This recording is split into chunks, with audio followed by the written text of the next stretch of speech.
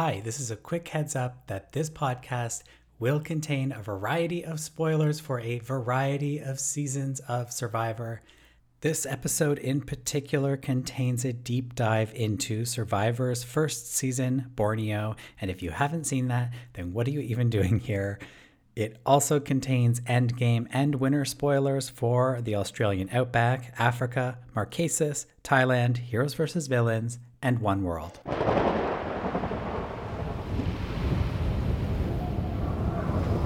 I don't think anybody's out here to make friends. I'm not out here to make friends.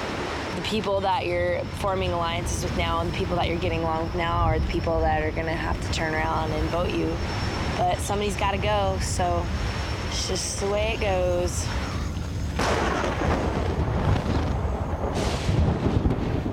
Everybody, drop your buffs. Drop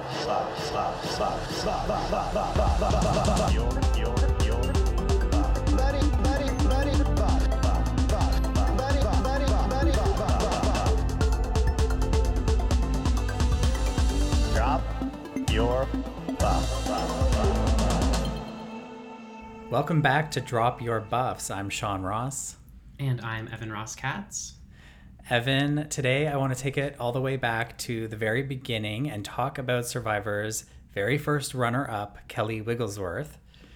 Kelly isn't typically the first thing that springs into mind, I think, when we think about Survivor Borneo. I think there's a lot more iconic things that pop into our mind, like Richard Hatch being our first winner, the first alliance, the first pagonging, Sue Hawk and her infamous Rats and Snakes speech, of course, America's sweetheart Colleen Haskell, Rudy, the man, the legend.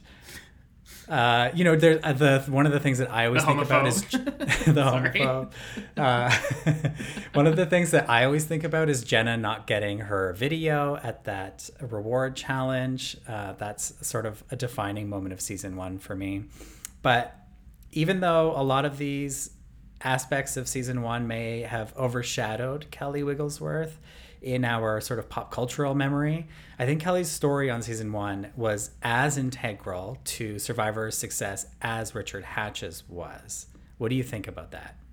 I totally agree. I'm really glad that we're zeroing in on her. And I have to say, for people that haven't watched Borneo recently, which is probably the majority of people, it's interesting to go back and rewatch it with like the Kelly lens on, because I know for me, I started to pick up on a lot more aspects of the game and like the ways in which I thought Kelly, my perception when we decided to do this was that Kelly was very much the backseat driver within her. That Kelly played a backseat role, not backseat driver. My perception was that Kelly sort of was in the back seat throughout the season, and I came to find that she was really more of a backseat driver. So she was the very thing that I said that she wasn't. She was the backseat driver in a lot of ways, and I think that I had this perception too that Kelly wanted everyone to like her, which is true. She did have that, but I think Kelly was way more cunning than I remembered. I always thought that Sue's speech came out of nowhere and was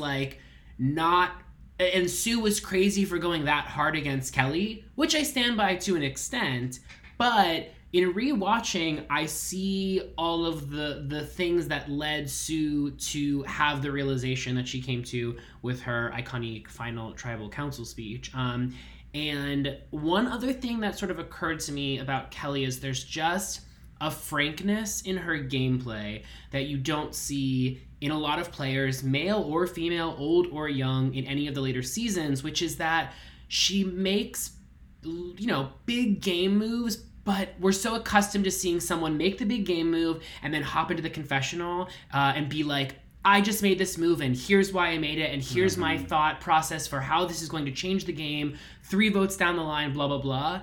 And because there were limited talking heads in Borneo and just limited storytelling in general, you see Kelly make big moves, but that aren't necessarily narratively explained as such. And so to your point about sort of like Kelly being one of the more forgotten players in the game, I think that she really the season coming in so early and Survivor the series not really knowing about how it wanted to structure itself at the time really worked against Kelly as far as her place within the legacy. But what about you?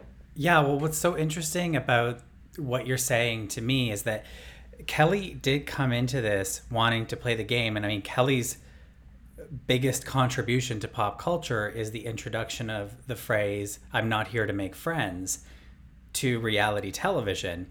And we see that from actually episode 1 of Borneo, when Kelly is actually involved in the first ever Survivor Alliance, which does not include Richard Hatch. It includes Stacey Stillman and the women of Toggy, who are wanting, I think, to vote out Rudy, if memory serves correctly. And so Kelly came in playing the game hard. It's not that I'm saying that Richard wasn't playing the game hard from episode 1, but Kelly is integral to the introduction of the Alliance in Survivor. And we see her play this game in which she's separating game from friendships in a way that I think is very much forgotten, because I think people think about Richard Hatch as the cunning and ruthless game player of Survivor season 1. But the interesting thing about Kelly is that she has this story that progresses throughout the entire season about her struggle with playing this kind of a game. And I think you can debate whether or not that's a legitimate struggle that she's actually feeling, but she is in fact verbalizing the ethical way that you approach the game, or is there an ethical way you approach the game? What is the morality of playing Survivor, and what is the morality of alliances? Which is very much, if you haven't watched season 1 in a very long time, that is the story of season 1. It's, should you have an alliance? Is that a fair way to get to the end, or is that cheating? Right. And I think, Kelly's journey is very much struggling with that. And I think one of the important things to note in that is that not only was this the first season of Survivor, it was the first season of reality competition in the U.S.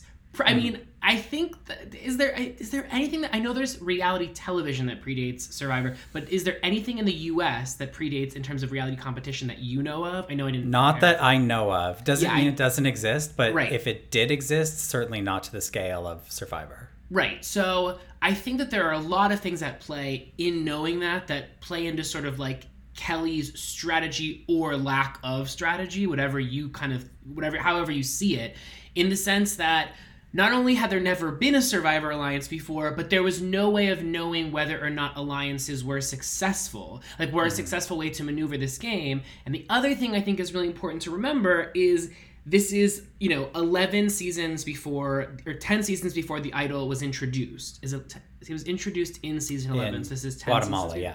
Yeah, so, okay. So we're many, many seasons until The Idol is introduced. So basically, if you think about that element of the game, the pureness of the game in those seasons, once you kind of lock in with an alliance, you don't have to worry about, unless the alliance turns on you, you're pretty much set. It's the whole reason they introduced The Idol was because it became really easy to formulate an alliance and as long as you guys all stick together, power through to the end. So in Kelly's case, I think around the back half of the game, she was starting to realize, okay, this alliance of 4 will get to the end. It will work. And how do I then assert myself to be the winner? And as we see, she tries to get in with some people on the jury early on, which you could argue is like extremely smart gameplay, especially when moves that she was making all throughout the game were unprecedented. Any move anyone was making was unprecedented. So she really was a strategizer in ways that, she's kind of seen as a competition beast, one of the OG competition beasts, but I think her gameplay overall is pretty underrated in this season. And that's the thing. I mean, the reason that she had to be a competition beast, and she had to be a competition beast, was because her alliance wanted to turn on her at the point that they realized she was doing this, playing the jury for votes. And I don't know that we can know what Kelly's intention was in sort of sidling up to the Pagongs post-merge, because we see her pitching it as like, oh, I actually have more fun with them, and I don't know about the morality of playing in an alliance. I don't know if I'm comfortable with that. And we see her waver on the alliance, though rarely to never in the vote. Right. She continues to vote with the alliance or in a way that allows the alliance to continue without having, actually making an impact against it. And so in that way, it comes off to me as this very savvy move to buy jury votes by becoming friendly with these people and giving in to their desires or their hopes that maybe Atagi will flip. But given that she never does, I think we can only read that as campaigning for jury votes. And if so, that's really smart. And Richard and Susan and Rudy obviously saw that as well and wanted to take her out before certain Pagong members. They wanted her to go out instead of Colleen as the last Pagong. But that necessitated Kelly to become this challenge beast and go on this immunity run, which is the only reason that she made it to the final 4, final 3, final 2. Yeah. Now, first of all, I love that you said Susan instead of Sue, because that's correct. Her name is Susan. But also, I think it's worth noting, it was much easier to be a competition beast in season 1 of Survivor than it is in later seasons. The competitions were not only easier, they were just simpler. I mean, like the one when it comes down to her and Colleen is like, who can stay on this beam, and it's not a thin beam, it's like they're balancing, but it's the kind of beam that if you really want it, you could stay up there. But what I was going to say before that was there's something about that I don't think gets explained narratively that goes along with what you were saying, which is that idea of like she's kind of cozying up with the other people on the other side of the alliance. However, there's a fight that happens between her and Sue towards the end of the season. And in that fight, Kelly says something that I tend to believe her on this. And so what Kelly is explaining was, hey, we had a plan. And the plan was that we, the Alliance, were going to split up once the merge happened so that we could get intel from the other tribe about what they were thinking and then come together and share it with one another for the benefit of our alliance. And being that, as you pointed out, Kelly votes with her alliance on every single vote, there's reason to believe that even if she was thinking about jury votes, like consciously or subconsciously, whatever, that she could be doing both, right? She could be loyal to her alliance while also thinking about her own long game. And so what's weird about Sue's eruption towards her is that Sue kind of conveys it in a way that's like, why were you buddying up with the other team? And the way Kelly explains it, and again, we'll never know because we never really see this conversation play out. But the way that Sue explains it is, it's like you were being disloyal to us. When Kelly's like, I'm just doing the thing that we were all like in agreement on doing, and my track record proves my loyalty. Yeah, that's the part that's like, I mean, the season's confusing because we don't see that conversation play out.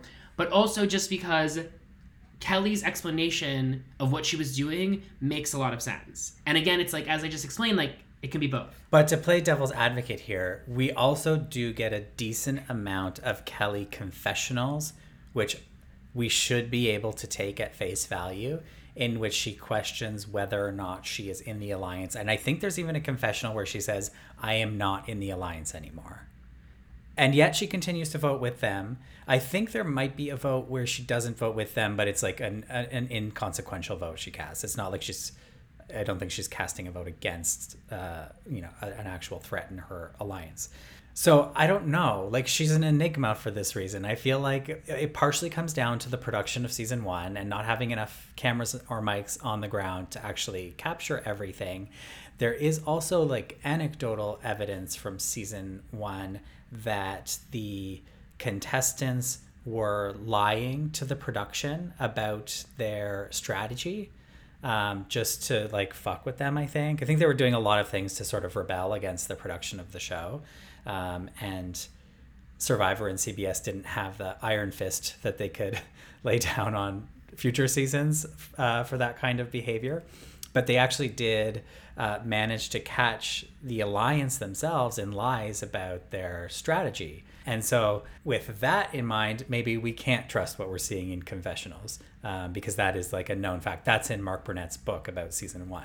Which is so funny because it's like none of those people outside of Richard seem smart enough to have even like the thought, let alone the execution, to like throw off production on the scent of their strategy. I mean, like, the fact that they even had a strategy. Yeah, exactly. And I'm talking specifically about Rudy and Susan here. I'm going to call her Susan from now on. Rudy and Susan, like, that's just so funny to me that, like, they would be these, like, master, like, manipulators. Well, so apparently the way that they caught them was that they caught Sean. So they started to, like, catch on that not all the stories were matching up, so they started planting hidden microphones around camp, and they caught Sean saying something to Richard about, oh yeah, they totally bought it when I was telling them about the strategy of voting off Colleen or something like that. But it's like, Sean, first of all, you don't even have a strategy. Right. You're just voting alphabetically.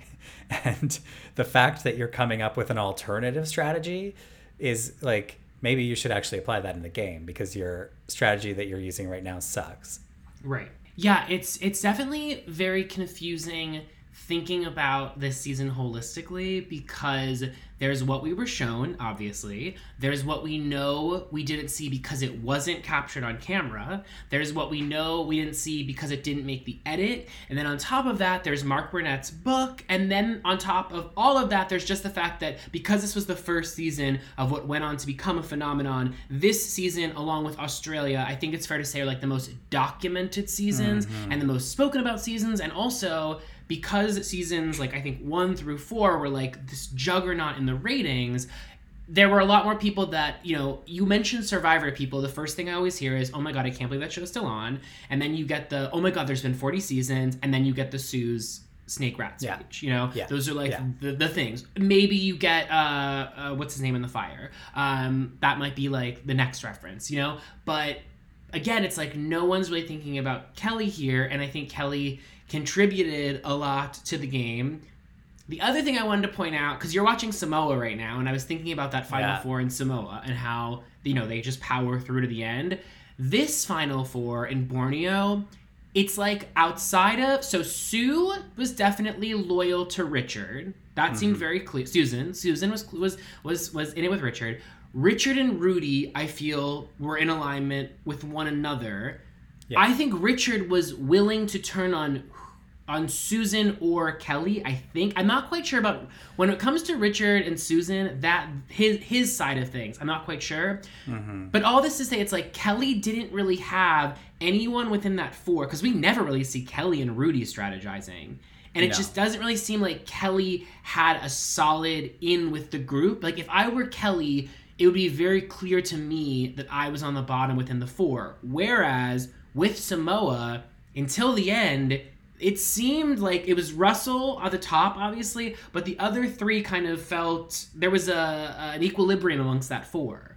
So Kelly, to your point about having to be a challenge beast and successfully doing that, I don't necessarily... It's like, you can't set out to win challenges and then just do it. Like, there's an element of, you know, like, are you able to, and is luck skill and luck, blah, blah, blah. Yeah. But what's really fascinating is just wondering about, and you know, we think about this all the time with so many moves in this game, if so-and-so would have happened, but had Richard not won that immunity, I think it was like, it's a few episodes past the merge, and Kelly and Susan were successfully able to align together and vote out Richard, I mean, the entire trajectory of the series changes, because it's like, I think one thing I forgot was that the reason Susan makes that speech at the end is actually out of love for Kelly. She's not mad, she's hurt. And so all of the anger that she's feeling is just manifestations of the hurt she feels because, you know, she mentions this several times that she's the only other girl there after Colleen. Yes, Colleen. After Colleen leaves, Susan mentions that it's like her and Kelly there, and so I think she feels a bond as women. I think she also might feel a maternalness because there's quite a few years between the two of them. But I guess one thing I was struck by in my rewatch today was just like, I didn't realize how much Susan genuinely seemed to like Kelly. Yeah, well, this whole thing, and again, this comes back to things that happen off camera, either because they weren't edited into the show or because they didn't capture them on the island. But I think the Susan and Kelly relationship was not fully captured in season 1. And The reason I say that is because having sort of reread passages of Mark Burnett's book about Survivor season 1, in which he chronicles every single day and what happened out there, both on screen and off screen, he actually talks about the relationship between Sue and Kelly, and he talks about this confessional that Sue gives, which I don't recall being in the show. I could be wrong, but she talks about having this friend that had died, that she lost like many years before, like 10 years before or something like that, and that Kelly is the first girl that she has connected with in that way since then. And she actually contemplates aloud that going to the end with Kelly instead of going to the end with Richard, which are kind of Sue's two options, could cost Sue $900,000. And she says that maybe that's a sacrifice she's willing to make for a friend. And that to me speaks volumes, because I never really got the sense watching the show, and certainly not after the show, that Sue was really desperate to win. Not that she was also desperate to make friends or something like that, but it just seemed like she was kind of there for the experience, and if she won, great, but she wasn't really scrambling to win that show. Well, can I add something to that? Sorry, go ahead. Go ahead. I was just going to say, to your point about that, I think that, I tend to, and I think a lot of people tend to forget about the sliding prize money that happens. Yeah. And I think being that this was the first of all, it goes without saying, but should be mentioned, $1 million in the year 2000. I mean, $1 million in 2021 is still a lot of money, but $1 million in the year 2000, especially, it didn't exist besides the lottery. That was the only way you could win that sum of money. There were, we're so used to like prize money. Who Wants to Be a Millionaire? Exactly. Was out, but oh, yeah. It was?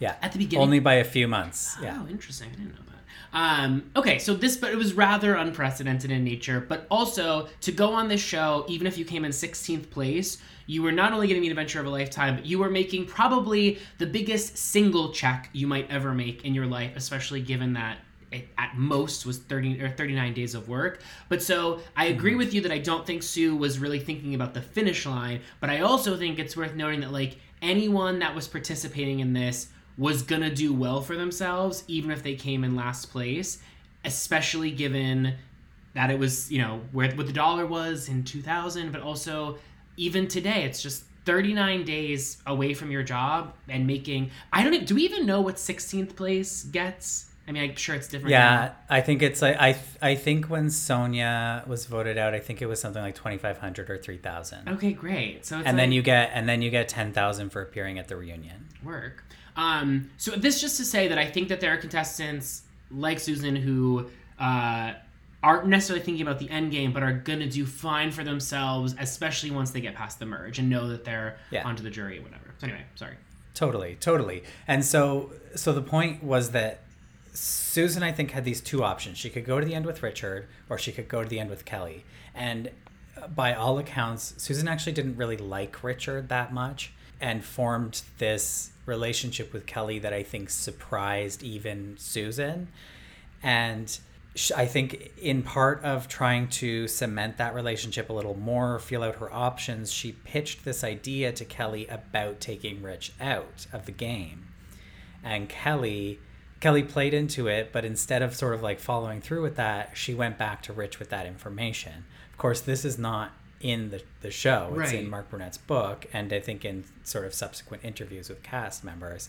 But that's what causes the falling out between Sue and Kelly. But do you feel that had Richard, because it's a fire making challenge, I remember. It's the one that Richard, he makes the fire and he's like really, really happy. Do you think had he lost that even though Kelly went to him and told him this is the plan, do you think Kelly ultimately would have voted? Do you think her and Sue would have voted and taken Richard out had he not gotten the immunity? So hard to say. I kind of feel like they would have. So hard to say. It's possible. Because at that point, if you're Kelly, it's like, sure, you've blown up Richard. Like, you've gone to Richard and kind of fractured your alliance with Susan. But at the end of the day, it's the vote that matters. And it's like, if you vote him out, you've proven your loyalty to Susan. Yeah, and I think that also would help curry favor with the jury. Right. I also... Because nobody on the jury liked Richard. Right.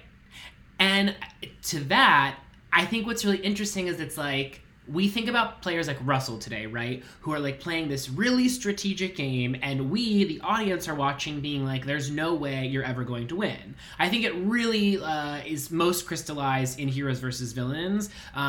Just watching Russell's gameplay and just watching him. I know that one scene when he like implodes on Rupert, and it's just like he's being cruel in a not like outside of the game. He's just being an asshole. I mean, he is an asshole, but he's being extra asshole-ish. But at this time, it was not really known whether or not the Richard style of play was the good or bad way. And what's funny is it would take us quite a few seasons, you know, just looking at like Tina and Ethan and Vecepia and the players that came immediately following Richard. They didn't follow in like the Richard sort of like braggadocious, bombastic, the manner in which Richard played. There was no way of knowing. You watch that season and think, oh my God, there's no way this guy's going to win. He just, he's so pompous and arrogant.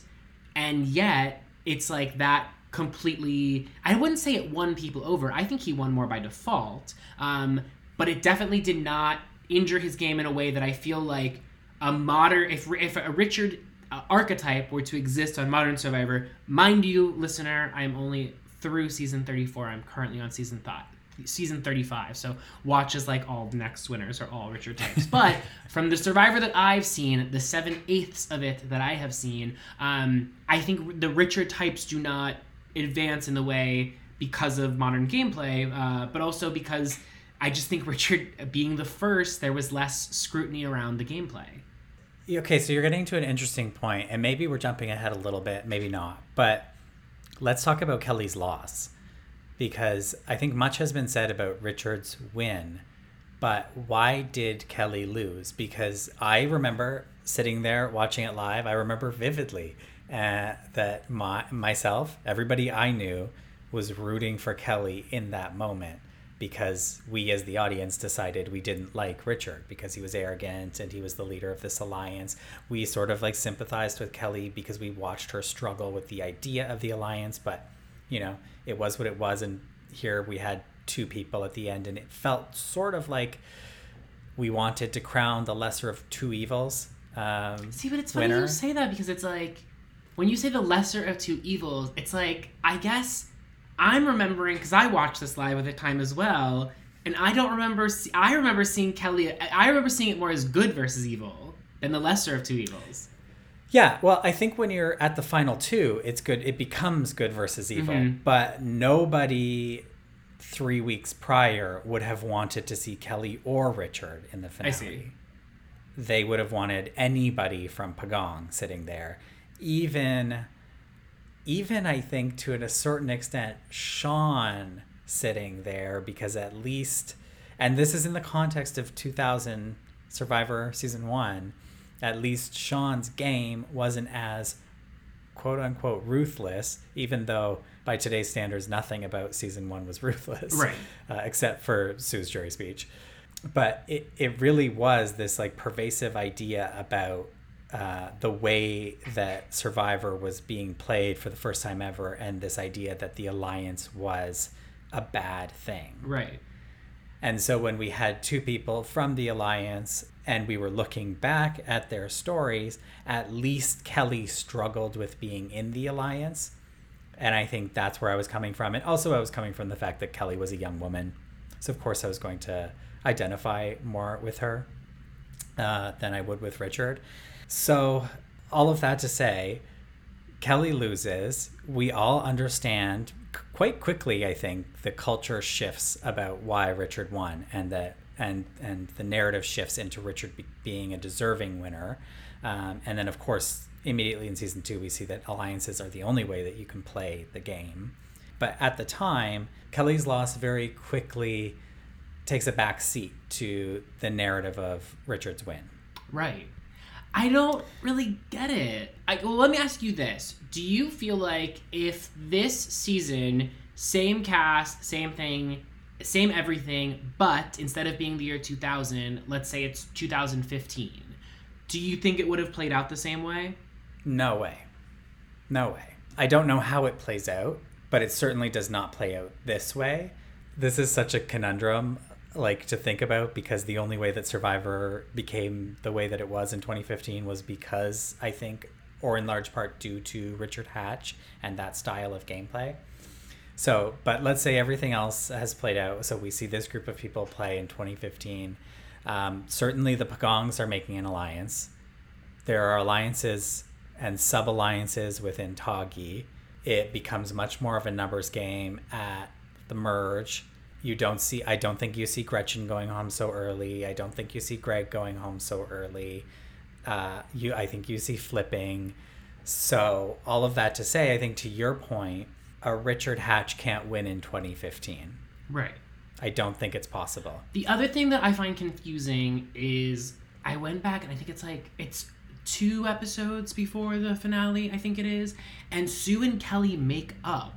There's like a reward challenge in which they're all in the mud and everything, and they come back and they're in the water together, and literally Sue and Kelly are washing the mud out of each other's hair, and then they come back onto land and they're popping each other's zits, and then they have this little talk by the water in which Sue is open about the fact that Susan is open about the fact that she wants her, Richard, and Rudy as the final 3, that she wants to take Kelly out, but they sort of make peace with the fact that, like, Kelly even says in a confessional, we have a couple days left here. It seems like as human beings, they kind of reach like not an impasse, but sort of reach this is just how it's going to be. So it's weird about, I don't know if something else happened off screen or whatnot, but again, the level at which Susan comes into that finale it's almost as though the finale happens right after she found out about the betrayal. What's weird about the order of events is like they seem to have like acknowledged that this is a game and it is what it is, and they've laid, and at least in the case of Susan, she's laid out her cards on the table. I'm not playing this game with you anymore, but we're popping each other's zits. Like, we're clearly cool.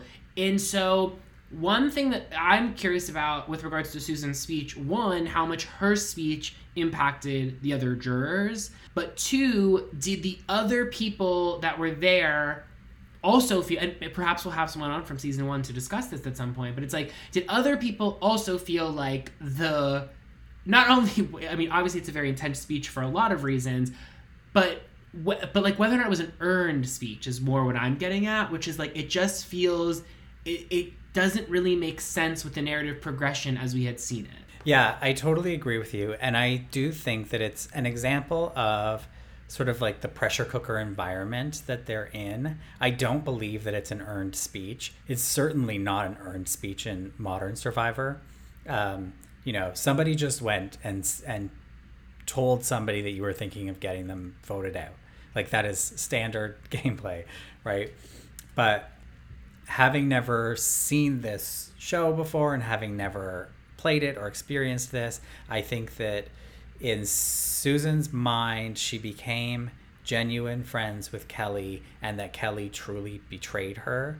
And then I think by necessity, you have to move on from that because you are living and sleeping together every single day in harsh conditions. And so I think by necessity, you get over that. Then Susan gets voted out. And then she's left to sort of like stew on this for a few days, right? And I think it's during that time in which she doesn't really have a means of getting out the anger that she's like now just processing, besides writing it down and delivering it at Final Tribal. So I think it's just like, it's just one of these situations that you see so often on reality TV where something small is blown totally out of proportion. Right. And, with like a matter of hours or days outside of the game, you would look back and probably feel embarrassed about it. Yeah, but I guess what I'm wondering too is it's like, just breaking down what she was trying to say, right? That's like, Richard's a snake and Kelly's a rat. It's like, I don't think Richard's a snake and I don't think Kelly's a rat. Like, I guess it's like the way she was trying to portray it is like that they are two sides of the coin. Because Richard makes all of these, these moves behind the scenes, but kind of like fesses up to it. Whereas Kelly's kind of like doing all of this stuff and doesn't admit it. And it's like, no, you and Kelly had that talk by the beach in which you guys like, where you hash things out. It's like this portrayal of Kelly as being sort of like under the radar in her game moves. It's like the whole reason why Susan was mad at her was because Susan observed that Kelly was trying to make nice with this other alliance. Whereas you would think it would be that, like, Kelly told her one thing, but then Susan caught wind from somebody else that there was, like, a lie. But that's not what happened. It's like, what's odd about this season, it's like everything was out in the open. And yet Susan, like, her mentality is as though she came to this competition, found a best friend who she had a final 2 with from the outset, and the day before she got knocked out at final 3, she got information from the third being like, hey, during day 1 of the game, Kelly made a deal to sabotage your entire gameplay. Like, that's the energy with which Susan is operating. Yeah. And the gag is that if we rewind the tape and look at episode 1, the person who flips on an alliance in episode 1 is Susan. Hello. Because Kelly, Stacy, and the girls make an alliance to vote out the men. Right. And we have that famous line from Susan where she says, the girls think I'm voting with them, but I'm not. The chicks think I'm voting for one person and I'm not. And that's the original Survivor betrayal. And I also think this is really worth, to bring up one of your legends, Helen's speech in the season 5 finale is worth contrasting here, because Helen's anger, which I think is like 1/10 of what Susan is bringing here, but hers is justifiable anger in that it's like she actually was betrayed. So the energy she is bringing into the finale when she's talking to Brian is like, I thought you were with me and you weren't. Whereas what's weird about Susan's speech is she and Kelly had agreed they were not together. So again, it's like one of those weird things where it's like, Sue, you were the one that terminated your final 4 with Kelly, told her to her face, Kelly accepted that was the case, and as a result, in her mind, was like, okay, well then I gotta keep winning these immunity challenges, which she did. It's odd to me that Susan, especially being that she seemed to really like her as a person, couldn't look past that at all for the vote. Like, there's a world in which you would think someone like Susan, being the sort of like strong-minded human that she is, would vote for Kelly. That's the odd thing I find about this vote. And also, again, and this is throughout the season, and this is the funny thing about, this is why this alliance is so weird, Susan and Rudy don't like Richard. Like, it's funny, they are so with him. Like, they are so unquestioningly with him. And Rudy openly admits, I think it's at one of the final tribal councils, he says, I'm not going to speak to you after this game. Which, LOL, they end up, like, becoming lifelong friends, like birds of a feather, right?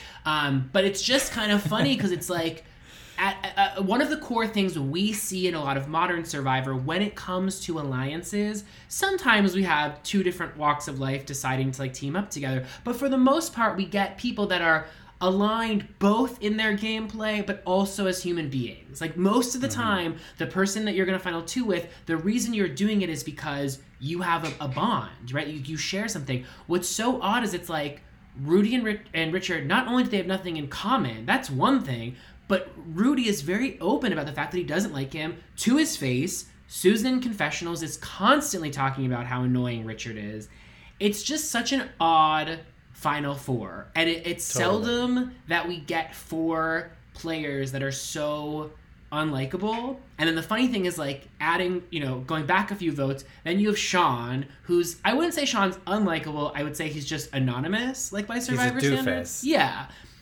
And so really it's like, Colleen leaving at the final 6 really is, as the viewer, you're always watching like who is my protagonist, right? And it's like Colleen really was, for many people, who we were rooting for.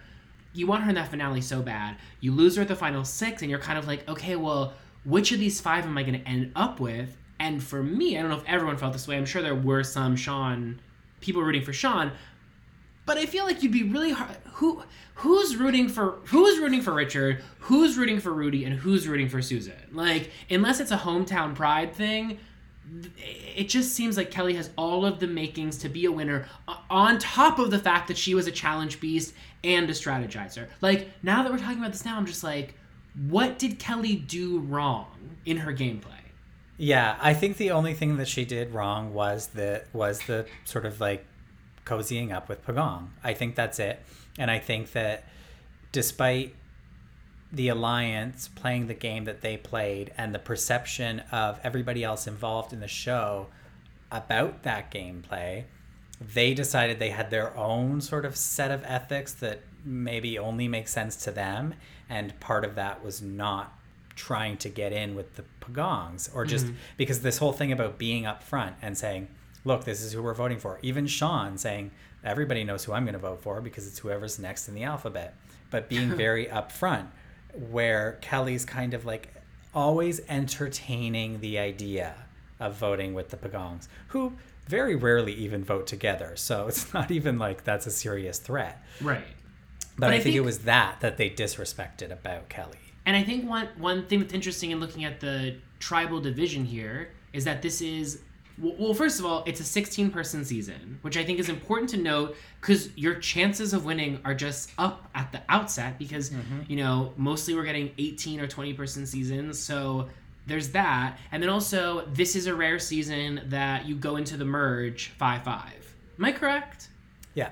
Yeah, so you go into the merge 5-5, and also you have this tribal loyalty on both sides.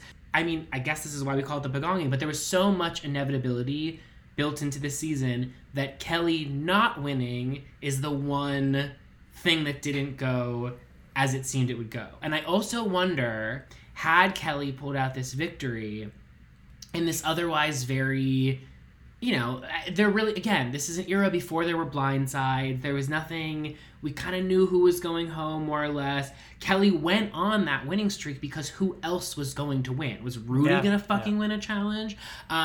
So it's interesting to think about, had Kelly won, just the trajectory of the game in general. And also, Richard was such an enigmatic figure in the media outside of the game that Kelly was not, and also was not capable of being, because again, going back to the year 2000, gay representation on television, rare, but when there was gay representation, it was like the Will and Graces. The world had not seen a gay person, the world hadn't seen a person like Richard, let alone a gay person, let alone a nudist, because remember, that was a huge thing at the time. He was an archetype that was so unfamiliar to many, even within the gay community, mind you, that it's curious to think about how Kelly would have maneuvered the post-win trajectory. Yeah, it's like, does she become a, let's say, like a Vesepia? Right. Who kind of goes quiet? I think that's likely. Does it affect Survivor as a franchise? I don't think so. Does it affect the way Survivor's played? I don't think so. Because despite the way that, you know, Susan or others might have you believe, Kelly and Richard play a very similar game at the end of the day. Totally. Okay, there was a couple things that you said a little while ago that I wanted to touch on. One was, I think, getting to Susan's character a little bit. We remember Susan, and even on a rewatch, Susan is a very lovable and charismatic person on reality TV. But part of the interest in her is that she also has a side to her that can be quite nasty or quite cutting. I think that's obviously most clear in her final tribal speech, but it's really like a part of her character. And it's only her who would write this kind of a speech. I think if Susan never makes a speech like this, then it's very obvious to me that sort of speeches like this at Final Tribal don't become the norm. Now, did her speech sway votes? We know that it did. So I believe, okay, so Kelly gets Colleen, Jervis, and Jenna voting for her. I believe that Colleen switched her vote because Colleen was going to vote for Richard to win, and that she changed to Kelly after hearing Susan's speech. I have heard rumors that a second person had changed their vote, but I don't know for sure whether that's Jenna or Jervis or if that's just rumor. And remind me, was the win, was it a 5-3 win? It was a 4-3. But all of that to say is it's like Susan's big plan with her final tribal speech didn't work. In fact, she made it a closer vote. one thing I want to talk about that I think people don't really talk about this very often when it comes to season 1, but it's worth mentioning that Kelly has this unfortunate cloud hanging over her legacy, and that is these allegations of cheating, quote unquote cheating. So there's long been rumors that Kelly was being given food while on the show by production staff. And I remember in the really early days hearing rumors that contestants or a contestant were being given sandwiches by like a cameraman. And we know that the production staff was a little bit more involved than they would be in the future in season 1, because we have like the Pagongs saying, oh, we hear there's an alliance over there at Toggy. You know, that they're hearing things that are going on at the other camp, and it's just presented as like, oh, we've heard this rumor. Well, there's only one place they can hear that rumor, and that's from the production staff, either the people conducting the interviews with them for confessionals or camera people. So there's always been this rumor. I never really believed it, but more recently, Jenna Lewis was on Johnny Fairplay's podcast. He has a podcast called Survivor NSFW. He gets really good guests. So Jenna Lewis was on his show, and it was fascinating. And she was just straight up like, Kelly cheated. The story is that Kelly started fooling around with a member of production, and that they would spend nights together, like hanging out on a raft, and that he was giving her protein bars. And like Jenna swears by this story. And I think there's just too many instances of this coming up for it to not be true. And what does Jenna have to gain from saying that? Like nothing. But even further to that, of course, we know what happened after Richard won was that he didn't pay his taxes on his winnings, and he went to prison for that.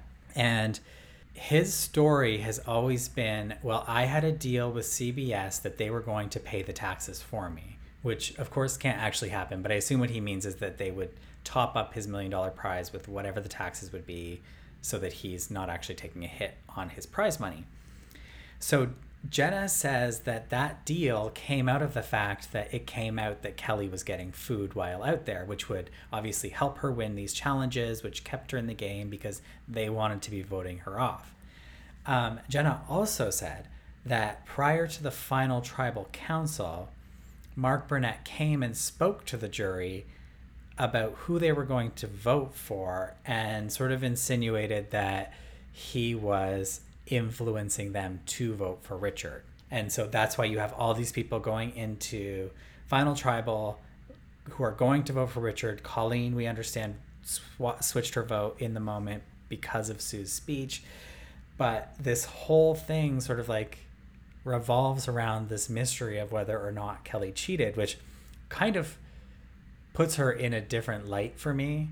I don't want to believe it, because you want to believe that this is like, I mean, it's never going to be a pure game, but like that it is a pure game. And of course we know that production did get involved early on with Stacy's elimination. That went to court. Stacy got some kind of settlement out of that. So we know it's not beyond Survivor to try to influence a vote. But this idea that Kelly cheated, I mean, like, does it change anything for you when we're thinking about the show? Or is this like, if we believe it, is this just like another one of those quirks of the season 1 production? Well, it's complicated in that the cheating is like facilitated by production. So it's like, it's different than like, so say you have an athlete taking performance enhancing drugs to help them. It's like they are willfully cheating the system. Whereas if you were on an island competing in Survivor and someone came over to you and they were like, hey, here's some food, and you're starving, are you supposed to just be like, sorry, that's not how the game works? Especially when it's literally the referee of the game handing you the performance-enhancing drug. So it's tricky in that I'm obviously anti-cheating always, but it's like, that's a really precarious situation to be in, especially if you're Kelly. You're probably thinking, oh, this show wants to help me win $1 million. Yeah. What are you supposed to do? Like, are you supposed to deny yourself sustenance? So that's confusing. I'm surprised that this wouldn't have come out by anyone else, because if she's literally on a raft with a producer person at night, like, I would think that more than Jenna would just be talking about this. But what I take away from this, and which makes me think about our podcast, is it's like, just in what other show can someone, when was it? This interview you're referring to was recent, no? It's from last year, I think. Okay, so it's like someone comes on a podcast 20 years later and is like, drops a bombshell and has it barely even ripple. Like, it's so interesting to me, this Survivorverse, because it's both so large. I mean, I think one thing I've been constantly struck by is just how big this show is. You know, the ratings today remain enormous, and yet something like this information is like so niche, but like for us it's like earth-shattering. Like, this changes the whole game, right? Well, imagine if the information came out 20 years ago. Well, that's it would the be thing. The scandal of the century. Right. So, I mean, I look less at Kelly and all of this, and I look more at production. What I'm curious about, and what we'll never know, is like, what were the conversations happening that, you know, to your point, it's like they want to help Kelly and yet they want Richard to win. So it's sort of confusing. Did they see it as a sort of David versus Goliath, and in their minds it was good? But also it's like, if they really wanted the sweetheart against like the big evil guy, it's like, then give it to Colleen. Like, it's strange to me that it was Kelly that they chose, because if anything, wouldn't you want like the clear underdog to be getting the advantage to like help her along in the game? So it's just super curious. Has Kelly ever been confronted with this question? Do we know? Not that I'm aware of. That to me is kind of like, I guess I am, not that I don't believe Jenna, it's more that like the journalist in me is like, okay, I have a nugget and now I need to go to the source and investigate. So I'm of the mindset that like, this is interesting, I'd like to dig deeper, and hopefully we will. Maybe we will talk to Kelly. Richard Hatch. Talk to Richard, yeah. What do you think though? I mean, like, do you, in finding out this information, I think it sounds like that changes the way you view our girl. It changes the way I think about it a little bit, because I do find her challenge streak, her challenge winning streak that she goes on post merge and towards the end game, I find that very impressive. And it was matched by very few people, you know, like people often remember Colby's winning streak. It was, I believe, equal to Kelly's winning streak. I could be wrong on this. I think Colby has one more, but I could be wrong. Colby beat her?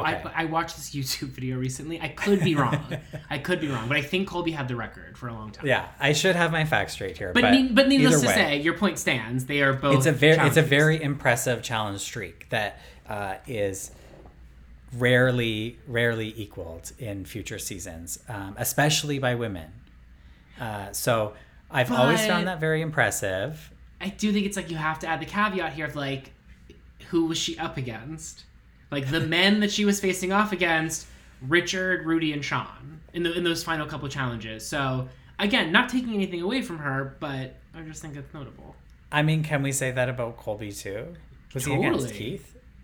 It was, Colby, Keith. Yeah, but it's like, it makes more sense that Colby would be physically dominant, given it was like Elizabeth, Roger, like, I'm more prone, I was going to say, to give credit to Kelly. I guess, again, I just come back to this idea of, I just think they were both primed to win in the competition sense.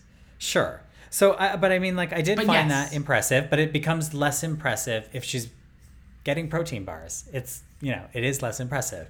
However, I don't think in Borneo they're starving by any means, compared to what we will see in the future, even in Australian Outback. And she wins challenges that are not just physical. Yeah. So, I just think that her winning streak becomes a little bit less impressive if she is getting food. But season 1 is such a weird little experiment in its own right that it's hard to compare it to anything else. And so I do think that Kelly contributed so much to the game and the television product that I can overlook it. It's not going to make me despise her or something like that, but it's just like, it's another one of those things, another thing on the checklist of why season 1 was weird. Okay, the other thing I'm thinking about, though, with regards to all of this is, Kelly comes back many, many years later, and my sense is that a couple things. One, I think if there was this actual cheating, the cast would have been NDA'd about it. There's a world in which Jenna is talking about it in 2021 because it was a 20-year NDA. That is a possibility. But I would also think that, and this goes beyond just Survivor, if you are involved in any kind of legal dispute or even possible legal dispute, you're probably going to want to distance yourself from anyone that was involved in that. And so for Survivor to bring Kelly back with that asterisk out there about her previous gameplay, to me feels like it's putting her name back in the Survivorverse and leading people to deep dive her, analytics of how she's done in the past. I just feel like it's a skeleton in the closet that I'm not sure Survivor would willfully make sort of people make possible to investigate. So part of me is just like, I'm not sure I totally buy the protein of it all. Yeah. Okay, I could see that. I mean, I do think that they've brought in people back. I think about Russell and his ability to quote unquote find hidden immunity idols. That has been thrown into question by other players, myself, by fans, by viewers with half of a brain, who realize that idols must be pointed out, hinted at, if not handed to people. That's far more cheating than getting protein bars. Totally. And they bring those people back. But I think it's because of what the rules of the game are, what's in the contract. The producers are allowed to do whatever they want. I also that dates back to season 1 with the Stacey Stillman vote off. Also, not to be super conspiracy theorist, but it's like when you give someone a protein bar, there's a big difference between that versus like a producer maybe like putting their arm out and pointing at something, and then it's like, even if Russell, it's like you can be a lot more conspicuous about pointing out an idol than like giving someone a protein bar is like, I just think there's ways in which you can get around that. I'm not, again, all cheating is bad, but I don't know. It makes me very, very curious. But I do think that it's an asterisk next to her name, but I also feel like, and we'll get into this I'm sure at some point, but it's like you think about Kim Spradlin, in One World, and it's like there are asterisks around people who are not often, who people don't really think about the asterisks around them. So I feel like there's a lot of people who should have an asterisk, whether it be around their win or about their vote out or just around their legacy in general. A lot of the big players in this game are actually I think Russell's a great example of it's not the same kind of asterisk, but a really, really shitty at the game of Survivor in all of his seasons that he played, and yet is, perceived to be one of the great players. So, but just to your point, because I don't know if people know this, but the asterisk on Kim Spradlin's name is that there is an allegation out there against Kim that she broke the rules, which are that on your ride to tribal council, because they stopped walking or boating to tribal council many, many years ago, so they get put in this van or truck or something like that, and they are not allowed to communicate because that's not part of the show, it's not being filmed, so there's no strategizing. The strategizing ends when you leave the beach to enter whatever vehicle you're taking to tribal council. And so the allegation against Kim is that on the way to one of the tribal councils, she changed the vote by signaling non-verbally to her alliance, and it was in order to help flush an idol and take out the last two guys, right? Troyzan and whoever that other guy was, who I think went home that night, or I'm forgetting the details, but that's the allegation. It hasn't been confirmed by Kim or anybody as far as I know, but I believe that it's a legitimate rule break, and they bring Kim back for season 40. And I think everyone's very happy to have her back. I don't think it's a serious rule break, in my opinion. I think any of that could have been done at tribal council if it had to be, but we've also heard from, over voice memos, we've heard from players of the game who express to us times in which players have attempted to break that code of silence in the bus ride over by non-verbally communicating with one another, which is against the rules. So part of me thinks, obviously being fed protein bars by production, a very different kind of rule Yeah. break. But this just to say that, like, this is an impure game in many senses. You know, we have another instance coming up in season 3 when the producers award a challenge win incorrectly to a player because of an instance where, we'll don't need to get into that, but it's just like there are instances many times throughout this game where something goes amiss. And obviously, again, feeding a protein bar different than what happens in season 3, which was just an honest mistake. However, all of these things all serve to change the results of how the game plays out. So it's kind of like one of those things, and one of the interesting things about Survivor where you always wonder, like, oh, if so-and-so had done this vote instead of that vote, would it change the entire trajectory of the game? And the answer is yes. You know, it's like, you think about Rob Mariano's vote off in Marquesas, and it's like, had Rob stayed around longer, would he have come back again for All-Stars? And would he have met Amber? And there's just so many times that something as small as production feeding a protein bar could go on to, that production feeding her the protein bar could have won Kelly the game, which then would have never had Richard. It's just, there's so many things to think about, but there is a domino effect with this show, even around things as small as a protein bar. So you mentioned Kelly coming back many years later. Maybe we should talk about that blink and you'll miss it appearance on Second Chance. Tell me this, I think, so when Jervis returns in Blood vs. Water, I believe that's the longest span between a first and second season for a player until Kelly. Now, has there been anyone since then? I believe Kelly has to hold the record for longest time lapse between first and second gameplay, which I think is really significant for a lot of reasons. Just like how much the game itself has changed, then also how much she has changed as a human being. Not to mention, I think that the physical aspects of the show take a toll on an older human, no matter how much athletic prowess they have. Yeah. And for me, I was so excited. Like, I can't even describe to you how excited I was that Kelly was on the roster of voting for Second Chance when they released that. It was like, I had always wanted to see Kelly return. She was the only member of the Toggy alliance that hadn't returned yet. I mean, she disappears essentially after Borneo to some extent. She does start to, like, she goes to Survivor events and things like that occasionally. She would pop up, but she was just like not online, never in a returning season. I thought it was weird that she was never on a returning season. And to see her pop up in Second Chance, it's like, this is perfect. I'm totally buying into the narrative they're playing of like the ultimate second chance. She lost by 1 vote in Borneo. What could have been? Could she come back? Could she get to the end again? It was just exciting. It was just great to see. And I just love to see anybody from season 1 return. I'll never turn down a season 1 returnee because I think it's just such a nice way to tie the legacy of the show back to its roots.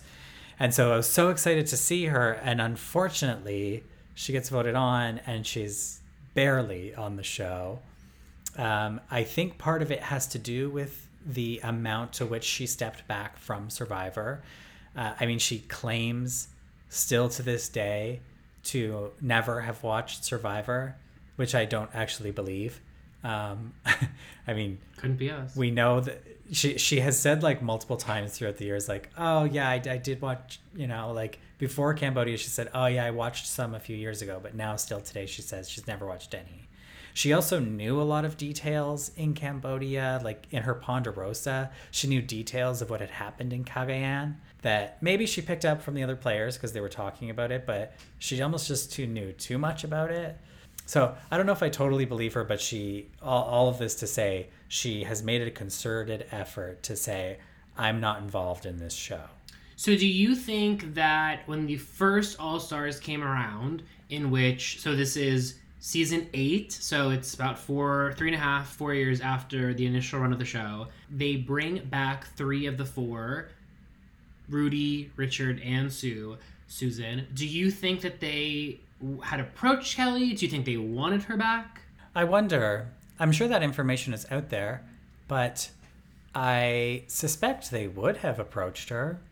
I would hope that they would have approached everybody. Right, but I also feel like maybe not with the intention of having the whole alliance back. That's almost inherently unfair. I feel like they could have gotten into the situation that they almost found themselves in with Heroes versus Villains, in that bringing back too many people, not only from the same season, but from, I mean, technically the four of them were part of an alliance together. So I think it would run the issue of, even though I don't think they would realign, given a second opportunity, but that could potentially have been an issue. I wonder though, do you think that, and again, I don't know if this is out there, but do you think that Kelly had been approached before Second Chances? Do you think, as you mentioned, she said she didn't watch the show, but it just seems so random to bring her back after all of these years. And also, notably, Second Chances is very new player heavy. Yes. The only returning players outside of Kelly from an early season are Varner and Kimmy from Australia. Yeah. You get no Africa, no Marquesas, no Thailand, no Amazon. I don't believe there's any Pearl Islands. No Vanuatu, no Palau. So, no Panama. Yeah, and so I think that it's interesting that not only they really weren't pulling from the older seasons to begin with, and then when they did, they went for not only Kelly, but Kelly, Kimmy, and Varner. Three just very random players. Kelly being the least random, but the most random in the sense that it feels like she would have been primed to come back so much sooner. Yes. So we do know that she has been asked many, many, many times. I think it's probably safe to guess that almost every returning player season, Kelly would have been asked. In the same way that I understand they ask Colleen every returning player season, they've asked Elizabeth Hasselbeck every returning player season, because why not? In the event that they might say yes. Worst they can get is no answer, right? So yeah, we do know she said around the time of Cambodia, she had been asked back many, many times and just never was interested in doing it. And then sort of had she claims that she had some kind of not premonition, but she had a feeling they were going to ask again. And that she was like, if they do, I'm going to say yes. And then she says the next day she got the email. But I bring up the lack of early players for one. I think that just put her on the outs from the outset, just because there was less of a chance that she, as a non-watcher of the show, or an alleged non-watcher of the show, but also someone that just even big fans of the show, unless you're a fan from the get-go, I'm sure, not many, but I'm sure some of those players just don't know Kelly, or just maybe don't remember her gameplay, because even if they did watch at the time, it had been so long. On top of all of that, and I think this is the case on a lot of returning player seasons when they bring back early players, is they've never played with the idol before, and it is a completely different game when there is one idol, let alone the million idols that are out there now, not to mention the advantages and just the style of gameplay. Because as we were mentioning earlier, you could kind of, and I might be wrong on this, but I think you could kind of go in on those early seasons and be like, here's who I'm going to lock in with, this is my strategy, and unless someone's going to really shake up the game, I'm going to stick with this through the end, and it will either take me to the end or I'll have a quick death. Whereas I don't think you could be on the bottom in the early seasons and not get voted out. I think if you were on the bottom, you were out. So I think one disadvantage with Second Chances, and I wish it would have at least been talked about more or something, is just, and I think she mentioned it at one point, but it's just these players, in many senses, it's their second chance, but it's their first chance at Modern Survivor. Yeah, and she doesn't play Modern Survivor. That's the problem, and that's what's so frustrating about seeing her back out there. And it's truly a case of be careful what you wish for, because I wanted nothing more than to see Kelly play this game again. And what I got was Kelly playing the game again in the same way she played it the last time, which cannot win the game anymore. Specifically saying, I'm not going to look for idols. Please, this did not... First of all, you didn't win last time, so please don't try to repeat your game. And secondly, we're in a new game, and you need to smarten up to that. And she didn't. And it seemed, she kind of makes an alliance with Joe mid-season, or they seem to be in it together. And she is relatively physically strong in that season. I think what's interesting about her, as you mentioned, it's she's refused to go look for the idol, which is strike number one. But strike number two, it's she doesn't really work on finessing one-on-one relationships. It's if nothing else, give us fake final twos. You know what I mean? Like, just go to people and be like, we've seen this happen many times where you have a player that literally just walks around and makes final twos with every single player they can. You know, and just kind of see, some of them might pan out to be like real alliances. It just seemed like Kelly didn't want to play the game. And I recall you and I, when I was first watching it, I left you a voice note because there was like one challenge, I might have been the one where Kelly won. Right before, when they're doing like the intro, Jeff is like, we're repeating this challenge, and this was first played in your season, Kelly. And you either won or you lost or whatever. And I believe she'd lost it in her first season and won it on second chances. Again, this is where my memory is bad. And well, it comes back to that rafting persona queen thing. So it was And she just is not, and he's kind of like, how do you feel about it? And she's kind of just like, I feel fine. And that kind of underlined that it seemed to me that with the theme of second chances, they really wanted those players that were coming in there and really willing to verbalize the redemption arc. To say, I came and played this game once and it didn't work out, and I'm here today to make it happen. And Kelly, both in her strategy but also in her just confessionals and even discussions with Jeff, she seemed very, I was going to say reticent, but I would just say even unwilling to compare her present day gameplay to contrast it with her initial gameplay. She seemed like this was a new opportunity, and the show was framing it as literally a second chance. Yeah. In post-season interviews, other contestants and Kelly herself said that Kelly and Jeff Probst butt heads about the narrative and Kelly not being willing to play along. And I think it goes back to the first tribal that Kelly attended, and Jeff trying to like really hammer home this like, Kelly, you were in the original final two, like this is second chances, this is the ultimate second chance. And I think there was some kind of moment where Kelly was like, Jeff, I'm not talking about this, like, can we move on? And that's the ultimate no-no, especially in Modern Survivor, is telling Jeff what to do with his job. I think this is Kelly being kind of exactly the kind of person I want to see on Modern Survivor, because it's someone who's unwilling to play the easy narrative game or play up to the cameras. I would like to see more realness, because so often you have people like telling me how I should feel about their story in a way where I would rather just have somebody tell me their story. You know, maybe Kelly's story isn't that this is such a huge second chance for her, and she's like, maybe she's not reliving this every day of her life like Jeff wants her to be. Maybe this is just another new adventure for her as an older, not an older woman, but an older woman than she was when she played Borneo. Maybe that's her story this time. And, you know, this was like, she's thinking back on 39 days of her life 20 years ago. Like, it's not that big of a deal to her, maybe. So there's that playing into it, is that she is not playing as a savvy reality TV actor in the year that Cambodia was out, whatever year that was, but in modern reality TV terms. Now, having said everything that we've said about Kelly, I think it's really interesting when her elimination comes up in Cambodia, because she's eliminated because she's a threat to win.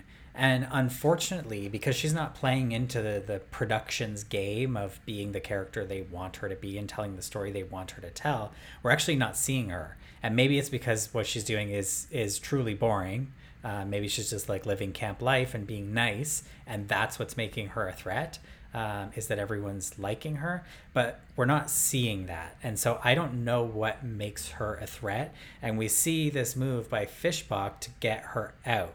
And I really hope that we'll be able to talk to Steven on this podcast, because that's something I really want to know, is like, was Kelly Wigglesworth truly a threat to win in the way that everybody talked about her in that episode? Because it came out of nowhere for me. Right. I was shocked to even hear it. I was pleasantly surprised to hear it, because I thought, geez, like maybe Kelly actually did something decent and it just hasn't been shown to us.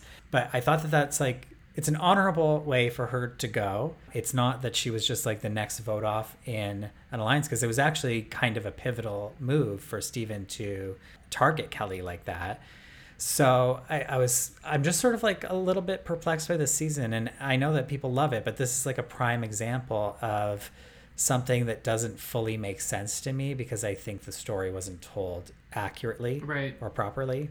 I think, too, the interesting thing with Kelly is it's like, she's not an enigma, right? She's like, we're talking about her right now. I think you and I both respect her. And obviously it's like, we wanted to devote a whole episode to her for a reason.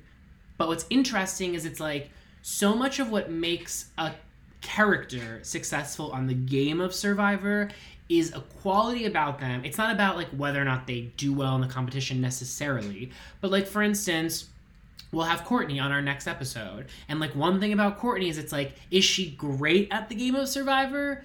I don't think she's great at it. I think she's good at it. But there's just a quality about Courtney that you just want to watch everything she does, both at camp and in challenges, where she is like quite capable in many challenges. But when it comes to Kelly, it's just she doesn't have that quality of being particularly fascinating. And also, typically on Survivor, people fall into archetypes, right? Like, you know, there's sort of, this is this player. And it's like Kelly, yes, she's a challenge beast, but as we articulated, there are two things here, right? One, the challenges were easier in season 1, especially, and 2, she wasn't up against a lot of competition because we do not see the return of challenge beast Kelly when she comes on in Cambodia, and I think that's for many reasons. But I just don't think, and I think this is part of the reasons why the producers maybe had trouble with her, is that she just doesn't fall cleanly into a lot of the categories that the show quite often likes people to be in. You know, it's like, you just look at so many, there's a reason why we have this famous season called Heroes versus Villains, and not to say everyone that was on the Heroes was a heroes and the villains were villains, but it was the show's attempt to say, we create two types of people. And obviously, I think they've created many more archetypes within that, but it kind of shows you the way in which to succeed at this show, you either have to be a Rupert or a Russell. Not always, but often. Or you have to sort of lock into some characteristic that makes you easy to pinpoint. So for instance, it's like someone like Fishback is an archetype that there have been Fishbacks before Fishback, there will be Fishbacks after Fishback, and Kelly just, you can't really slot her in. She's not a strategic mastermind. She's not, doesn't have the social game down. She's good at challenges, but not great at challenges. She doesn't give great confessionals. She's hardworking around camp. Like, you want a bigger, I think bigger personalities tend to succeed in this game, and Kelly is a distinctly muted personality.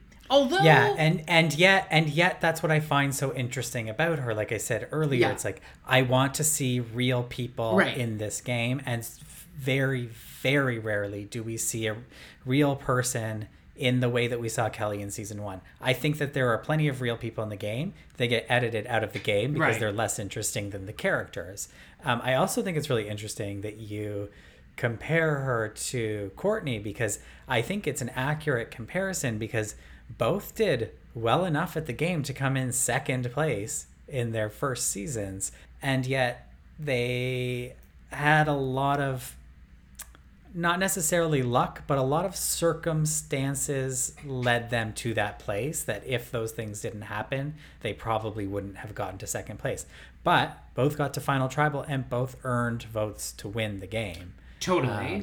I also think, is though, interesting. If Courtney, you know how we were saying if Borneo were to happen in 2015, would Kelly have had a different trajectory? I think had Courtney played the game in the age of social media, Courtney would have been like a meme queen. Like, I think Courtney would have had a totally different trajectory. Not to turn this around to Courtney just yet. We'll do that next episode. But I do just think it's like, thinking about the fact that Kelly's initial season was before GIF culture, meme culture, etc., and yet, going back to something that you brought up at the beginning of the episode, that quote, "I'm not here to make friends," which has become huge on America's Next Top Model, huge on Drag Race. It's kind of become like a go-to quote on reality television. She brought that, not only that quote, but that energy as well. It's just that typically when you have someone with that energy, they're a little bit more cutthroat. And again, it's like, most people that say a quote like that are coming in at like an 8 or 9 and then bring it up to a 10. And it's like, Kelly's giving you that quote at like a 5. I keep telling myself, oh, I have enough friends. I didn't come here to make friends. And she means yes. it, right? Like she is being... She means it. She's being cutthroat, but it's not intense enough to really shake you. Whereas like Susan, just her... if Susan were to deliver a line like that, chills would run down my spine just because there's an intensity to her as a human being that informs all of her moves that Kelly just lacks that intensity. Yeah. So I think if anything, it's like... It seems that we really do respect Kelly and her gameplay, and we're so glad she came back, but it's almost as though like in thinking that there was more story to tell, what we learned was that yes, we were left wanting more after Borneo. I'm not sure there was more to get. Yeah, absolutely. So, okay, so this leads me to my last couple of questions to ponder here. Would you ever want to see Kelly play again? Yes. Really? Yeah, just because like it's my penchant for the older seasons, and I think that there's a world in which if there were more old school players, or you know, a season that had older returnees, for instance, and not just like, because you know, there's something to be said about the fact that like someone like Kelly is considered a returnee, but is coming back 15 years older and all of the physical toll that the body takes, whereas like other returning players come back a year later. Mm-hmm. And so I think if the playing field were more evened out amongst who she was cast with, yeah, I could be potentially interested. And also, I wonder if there's learning lessons she would take from her second time out at the game. I'm not saying I'd be like gripped at the idea, but considering the fact that like we have 3-time players like Jeff Varner coming in, I am more than willing to allow someone like Kelly a third go at this. Yeah. Okay. I hear you. What about you? I'm over it. After second, I got that. After second chances, I'm over it. I was really let down by that performance. I think when I think about some of the early players that I would love to see back again, well, if we're talking about second chances, Kimmy, like, why did Jeff Varner get to go on Game Changers? He was voted out pre-merge, wasn't he, on Cambodia? And Kimmy just like blew me away in Cambodia. I mean, she played like a pretty quiet game until post-merge when she was like making some really interesting strategic moves. And I would love to see her back. Like that is evolution from season 2. It was so exciting to see her play like that kind of like aggressive strategic game and succeeding to get quite far. To me, second chances is that's Kimmy's story. So I'd love to see someone like her play again. I also would argue that Susan, a third go at this. I know it'll never happen. Oh my God. We'll never say never, but like I know it's doubtful that it would happen. Yeah. But I think Susan is such a great opportunity in that it would be the biggest time lapse between seasons for a player, but also it's like that's someone who I'm so curious about who they've become as a person, and also because they're not on social media, it's just like what Susan would we be getting? There's something to be said about we have this expectation of access because of social media that it's like we're able to keep up with so many players of this game. And Susan is, and also Kelly. Does Kelly have social? She has Instagram. Is she like active? Yeah. Okay. So Kelly actually, if you check out her Instagram, you will see that she spent quite a bit of time with he who must not be named, Joe. After Cambodia, the rumor is they dated, but they did this bizarre photo shoot where they're like naked and completely painted in body paint. It's like a hellscape. Oh well, she has a big following. Yeah. Okay, so I thought she was more obscure. Okay, she follows Rachel Lee Cook. I like that. Molly Shannon. I like that. I'm just trying to see if there's like a Trump follow or anything sus, just in my initial view. Right, because of Joe. No, I think she's reasonable. I hope. Okay, but 80K followers is nothing to scoff at. That's more than most winners on this show. Yeah, wow. Okay, interesting. So, okay, but someone like, to my original point then, with Susan, it's like you have these players that are completely off the radar, and I just would be so curious what someone like her would be up to. So, yeah, I mean, I think I'm glad that we got a second go at Wigglesworth, and I'm not hankering to have her back for more, but in general, if we're going to do more returnee seasons, I think in general, specifically Africa, Marquesas, obviously Thailand, Amazon, Vanuatu, like there are early seasons that are just, I mean, for instance, Thailand has had only one returning player ever, and that was Sheehan in the season, three seasons later. She was on season 5, she came back in season 8. We've never, Which, and then, no with offense, Amazon, she had no business being there, but was iconic nonetheless. Yeah. I was happy to have her there, but I was shocked that she up. was there.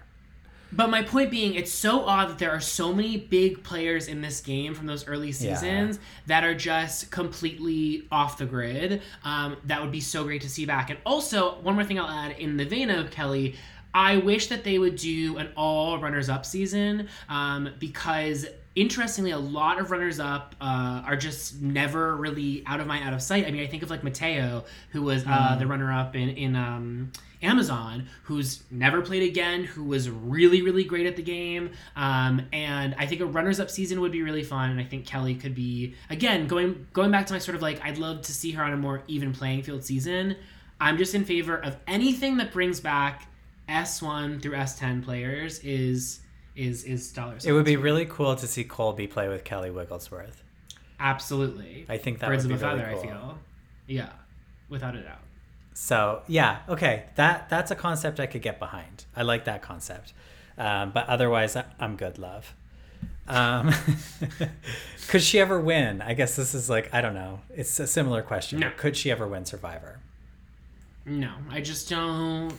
I don't see the world in which she wins. No, I don't see it for her because partially because of what happened in Cambodia. I mean, what we saw here's the contrast between Kelly and Kimmy. Kelly came back and played like she thought it was the same show. Maybe she truly did think it was the same show. Kimmy did her research, watched the show, figured out how the game changed, and played that game. I don't see Kelly ever doing that, even if she came back a third time. Also, two things. One, I don't think Kelly could deliver a final jury speech that would just help her game in any way. And I think those final jury speeches are really crucial in terms of, especially when you have players that are on the bubble, I think those jury speeches can make all the difference. I wouldn't rely on Kelly to really persuade in a situation like that.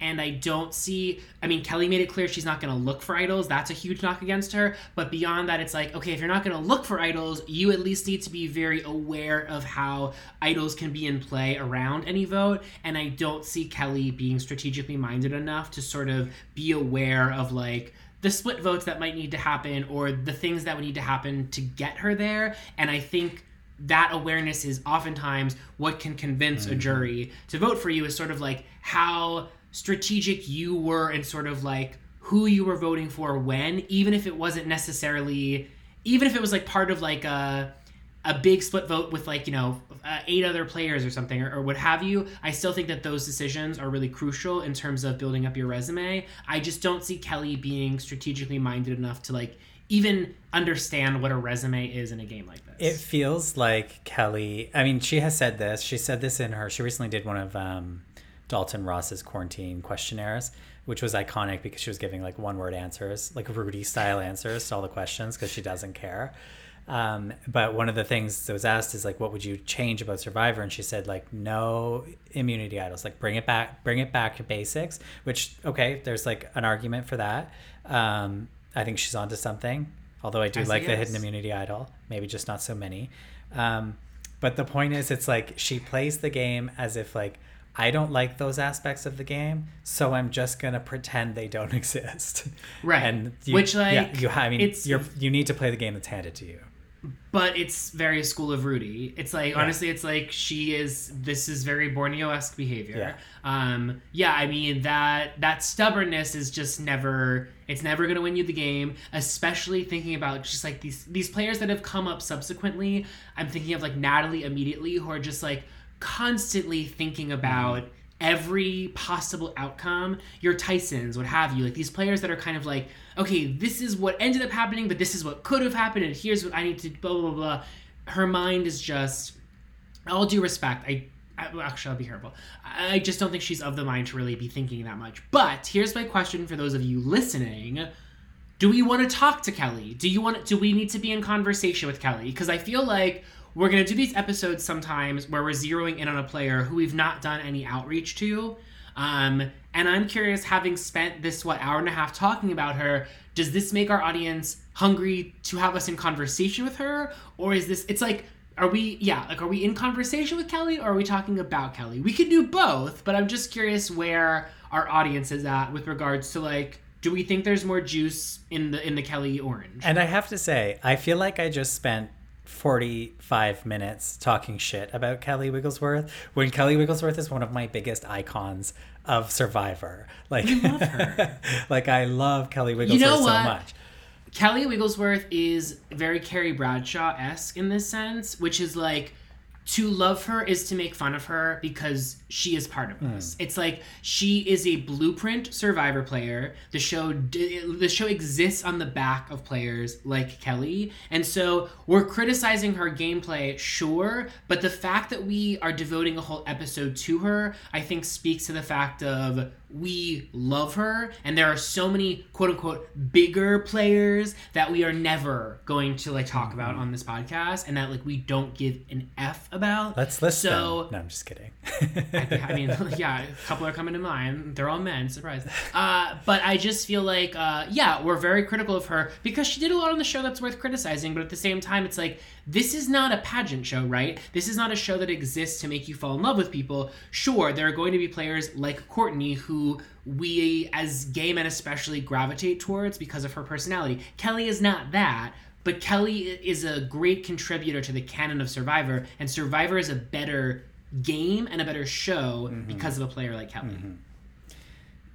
Okay, let's wrap this Kelly discussion up.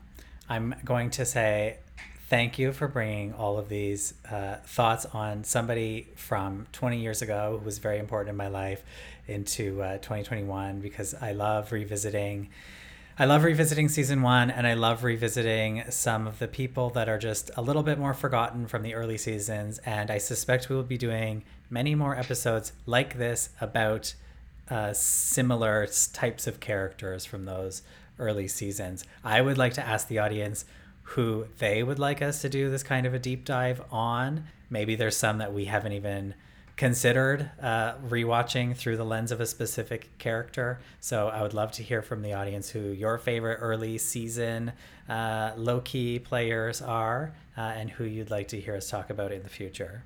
I'd also like to hear from people, you know, we talked about the fact that like Kelly was such an exciting person to bring back for Second Chances. There is talk of a second season of Second Chances being on the table sometime in the coming years. And I'm just curious, what sort of more random player in the Kelly vein are people sort of like gunning to have back for a round 2? There's a lot of players like Kelly who deserve that second go of it, who are forgotten in the canon, and we want to hear from you.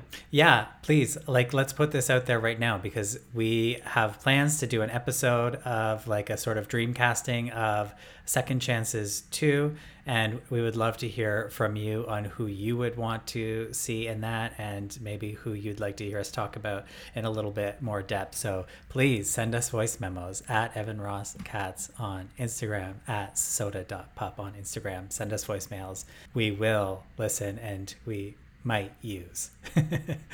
And we will talk like this moving forward.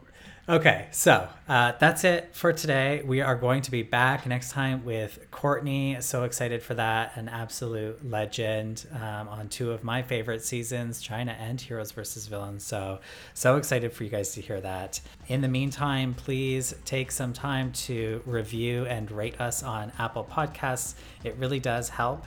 And don't forget, our DMs are open. Bye. Bye.